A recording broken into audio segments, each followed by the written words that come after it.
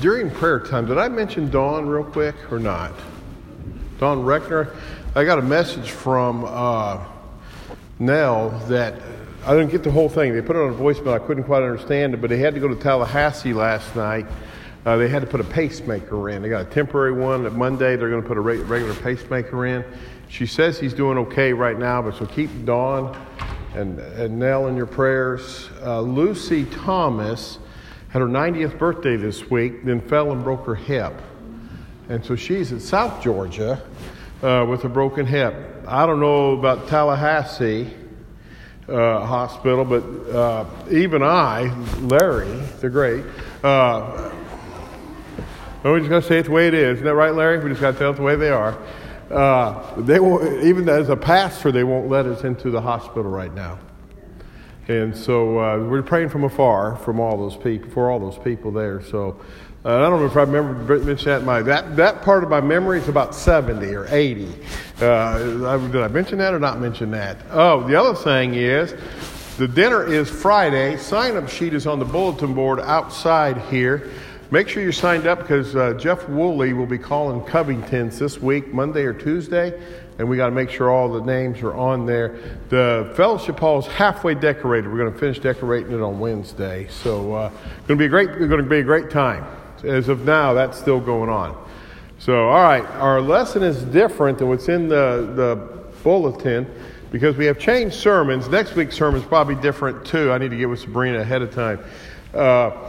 We're going to come out, instead of Matthew, we're going to come out of John chapter 4, verses 5 through 42. And I actually wrote this 2 weeks ago, the outline of it 2 weeks ago, and updated it last week, because I'll tell you the funny part about it now.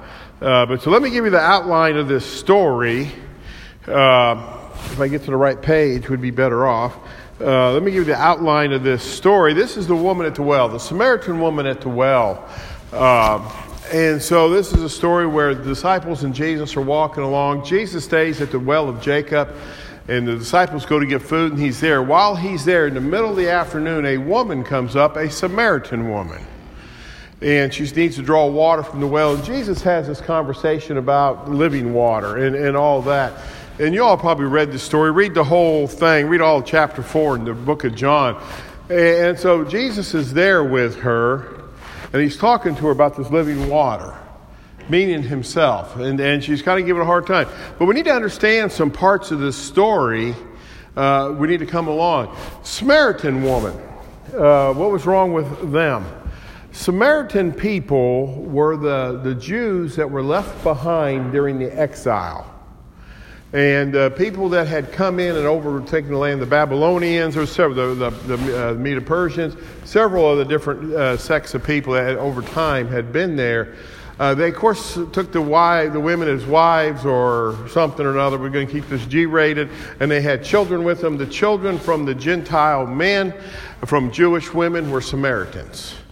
Half-breeds, if you will. I don't mean to sound racist or anything else. I'm trying to keep politically correct, too.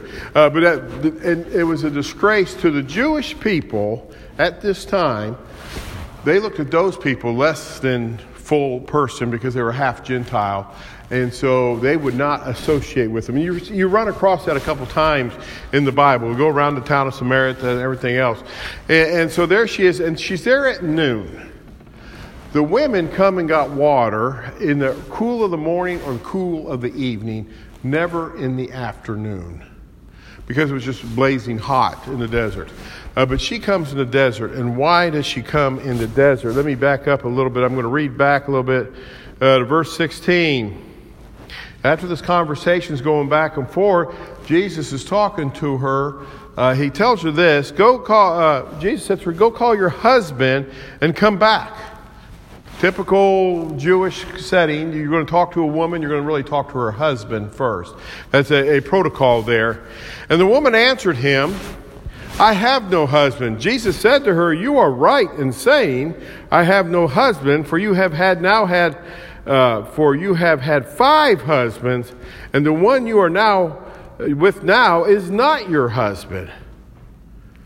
What you have said is true, the woman said to him. This woman was an outcast among her own people. She had 5, however you want to classify this, we're not going to call names here. She's had 5 husbands, and the one she's with, she's living with a guy. You go, there's a whole Jewish culture here that's just bad shape here. And so she is an outcast even among her own people, and that's why she's there at noon. And so that Jesus is talking to this outcast person, this Gentile, is the key here. Because you know who the dogs, when there's a scripture in the Bible that talks about the woman said, even the dogs get the food from the bread, from the table. Who are the dogs? They don't mean woof, woof, woof, woof. Mr. Vincent's not who they are talking about. There we go. Somebody got my shoe. They're talking about you and I. We were the dogs. We're the outcast people. You and I, because we're not Jewish people, we're Gentiles. Jesus comes, or this woman comes to him, but she's talking to him. This is the miracle of this story, that Jesus would even talk to this woman, to their society that was a dog. Jesus comes and brings respect to everyone. So there's the first part of the story we need to understand. Jesus comes and brings this respect to her. Even by asking about her husband is a sign of respect towards her. And then we're going to get on to our verse here. The woman said to Jesus, "Sir, I see that you're a prophet. Our ancestors worshipped on this mountain, but you say the place where people must worship is in Jerusalem." Jesus said to her, "Woman, believe me, the hour is coming when you will worship the Father neither on this mountain nor in Jerusalem. You worship what you do not know. We worship what we know, for salvation is from the Jews. But the hour is coming, and now is here, when the true worshipers will worship the Father in spirit and truth. For the Father seeks such as these to worship him. God is spirit, and those who worship him must worship in spirit and truth." The woman said to him, "I know the Messiah is coming, who is called Christ. When he comes, he will proclaim all these things to us." And Jesus said to her, "I am he, the one who is speaking to you." This is the word of God for the people of God.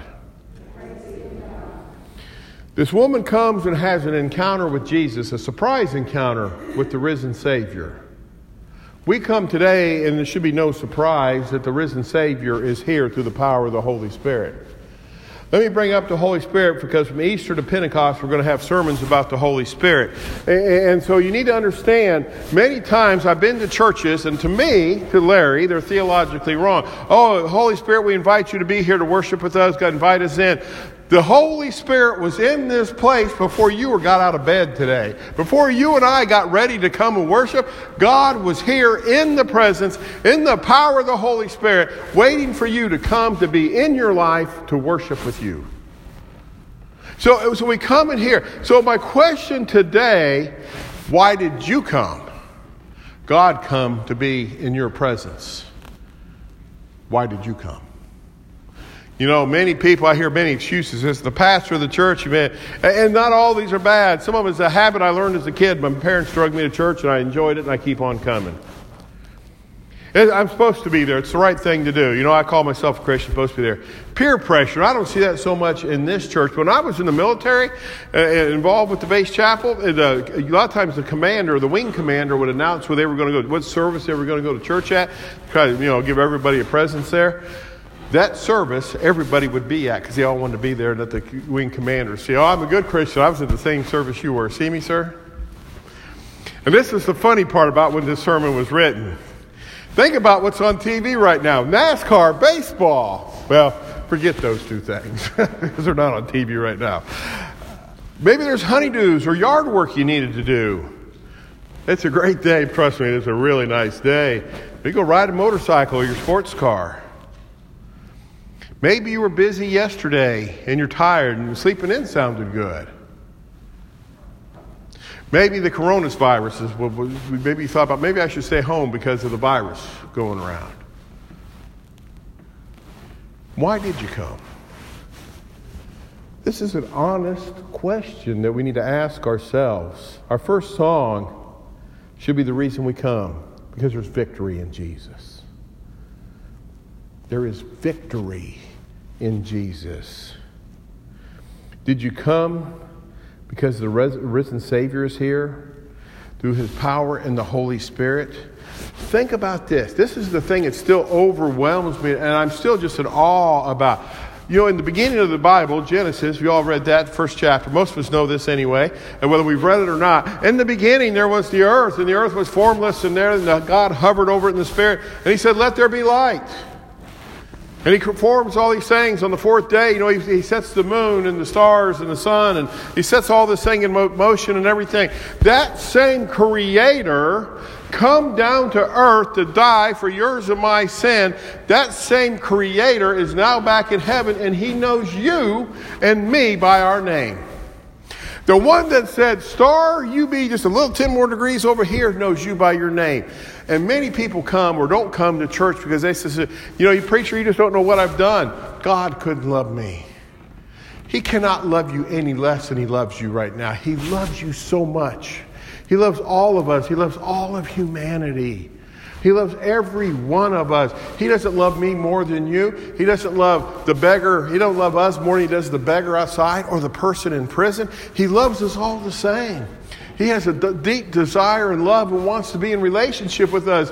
And for that reason, he says, if you would gather together once a week in your midst, I will be there with you. I will worship with you. And so God was here in the power of the Holy Spirit before we even thought about getting out of bed this morning.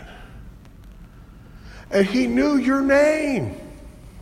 Man, I'm going to be with Russ, West, Martha, Larry, Julie.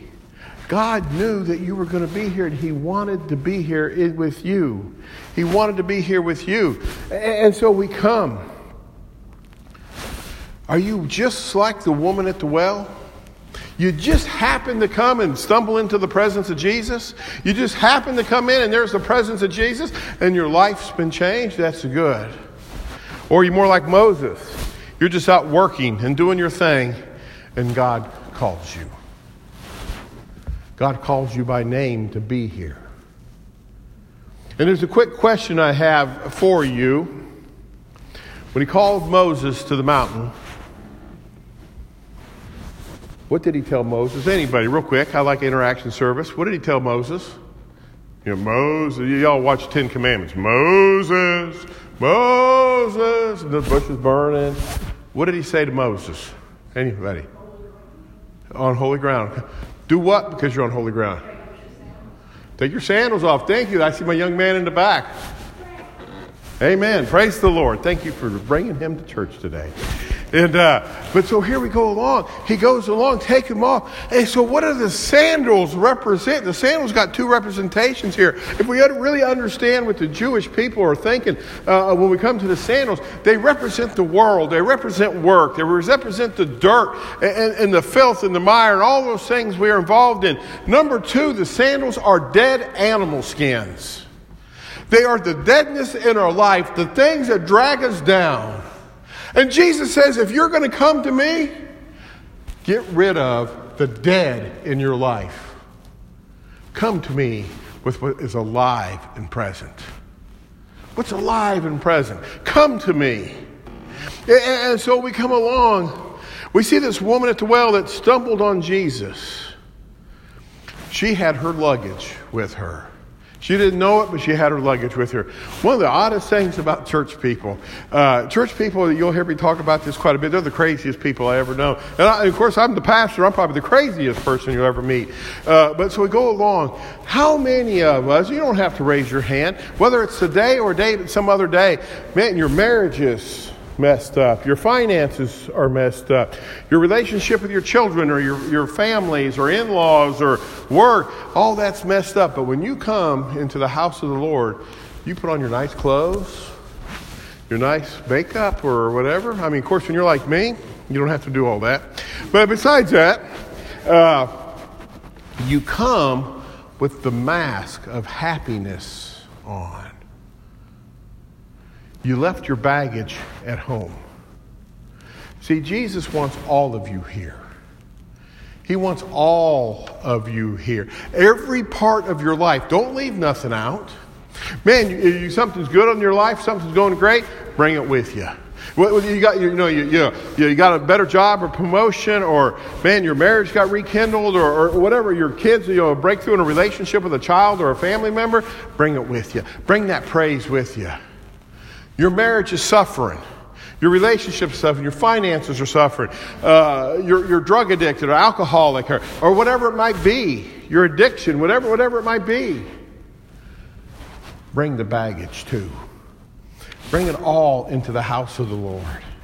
Because see, what we need to understand, just as this woman understood, she finally got the light comes on, the picture is that Jesus is the healer. The creator of the earth is bigger than any problem you and I could ever have. He's bigger than any problem this church could have. He's bigger than any problem. He's bigger than the coronavirus. He is bigger than it all. And He can heal it all. And so you need to come with all of you. All of you needs to come into the church. All of you need to come into the house of God. All of it. Don't leave anything at home. Bring all the baggage with you. The good and the bad. Have it brought and bring it to the foot of the cross. Because see, the Jesus I know, the Jesus I've had to rely on is the great healer. He's the healer. He is the one that can solve the problems. You're having trouble about jobs or looking at changing jobs? Bring that with you. Because if you will come in truth and in spirit, Jesus will give you that answer today. He'll help you through your studies. He'll help you through all the things that you need to go on with. And Jesus will come. He will come into that presence. Come with all your baggage. Come with your praises. And see, here's where a problem is. Back to our scripture we read with our prayer. If my people who are called by my name will humble themselves, pray and seek my face and turn from their wicked ways, then I will hear from heaven and will forgive their sins and heal their land. The land that you live in, the land that you walk on, the land of your home, the land of your church, the land of your city, the land of your country. Now my eyes will be open. This is God speaking to us. And my ears attentive to the prayers that is made in this place. Here's my thing with people, church. And I am no better. Trust me, I am no better. When I say this, I probably just preach a sermon about myself. How many of us have justified our sin? I'm bitter. I'm bitter because of... You don't know what that person did to me. I'm bitter. I'll forgive them, but I'm not going to forget. That's not forgiveness, people. But you don't know what they did. Oh, and I'm going to talk about guys, not women, because I'm smart enough here. Oh, look at that young lady over there. Ooh, you shouldn't be looking at her that way. Oh, you know what? My relationship with my wife's not good, so what does it matter? Who's it hurting? I've heard those excuses. I have given those excuses. I mean, let's just cut to the chase. Let's just be honest with each other. We have all done things that we're not happy of. Can we agree on that one thing? We all have skeletons in our closet. Bring them. God knows about them all anyway. He knows about them. See, we have justified our sin. One of our problems as a people, as a church, as a country, we have justified our sin. God, there is either sin or no sin. Remember what He says? Lusting after a woman is no different than having adultery. Having anger towards your brother is no different than going ahead and killing him. So he's talked about this, that even the thought process is the sin. So we need to come with all the baggage. We need to come to the communion rail. We need to come to the foot of the cross. And we need to give it to Him and trust that God will take care of it. He didn't condemn the Samaritan woman. He told her the truth. You're in sin. What are you going to do about it? And so when we come here for this, I come to invite you as we sing this last song, as we sing our closing song. You're in the house of the Lord. You're in the one that loves you more than anybody else, more than you love yourself. You're here with the good and the bad. You realize that Jesus is the risen Savior. You've been told the truth. He's the risen Savior. He can solve all problems. He wants to praise and worship with you. What are you going to do about it? as we get ready to sing our last song. The communion rail is open. If you choose to, you're in your seat.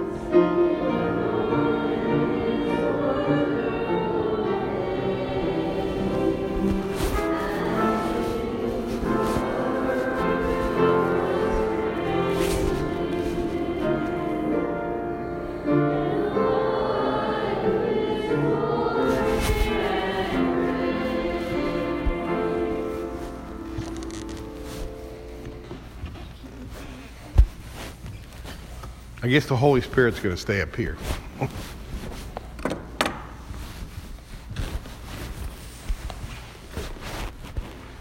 You've been on holy ground. When you leave here, leave the dead behind you. Take what is alive that God has given to you. Celebrate it. Wherever you go from here, I'm going to pray that the Holy Spirit precedes you. And that when you walk in the door, whether it's a restaurant, the store, people are going to know that you've been in the presence of the living God. And in that presence of the living God, they're going to see the light that shines through you, through your love and all that you do. Dear Lord, our Heavenly Father, I ask you that you walk before us, Lord. You lead us and you guide us in the community.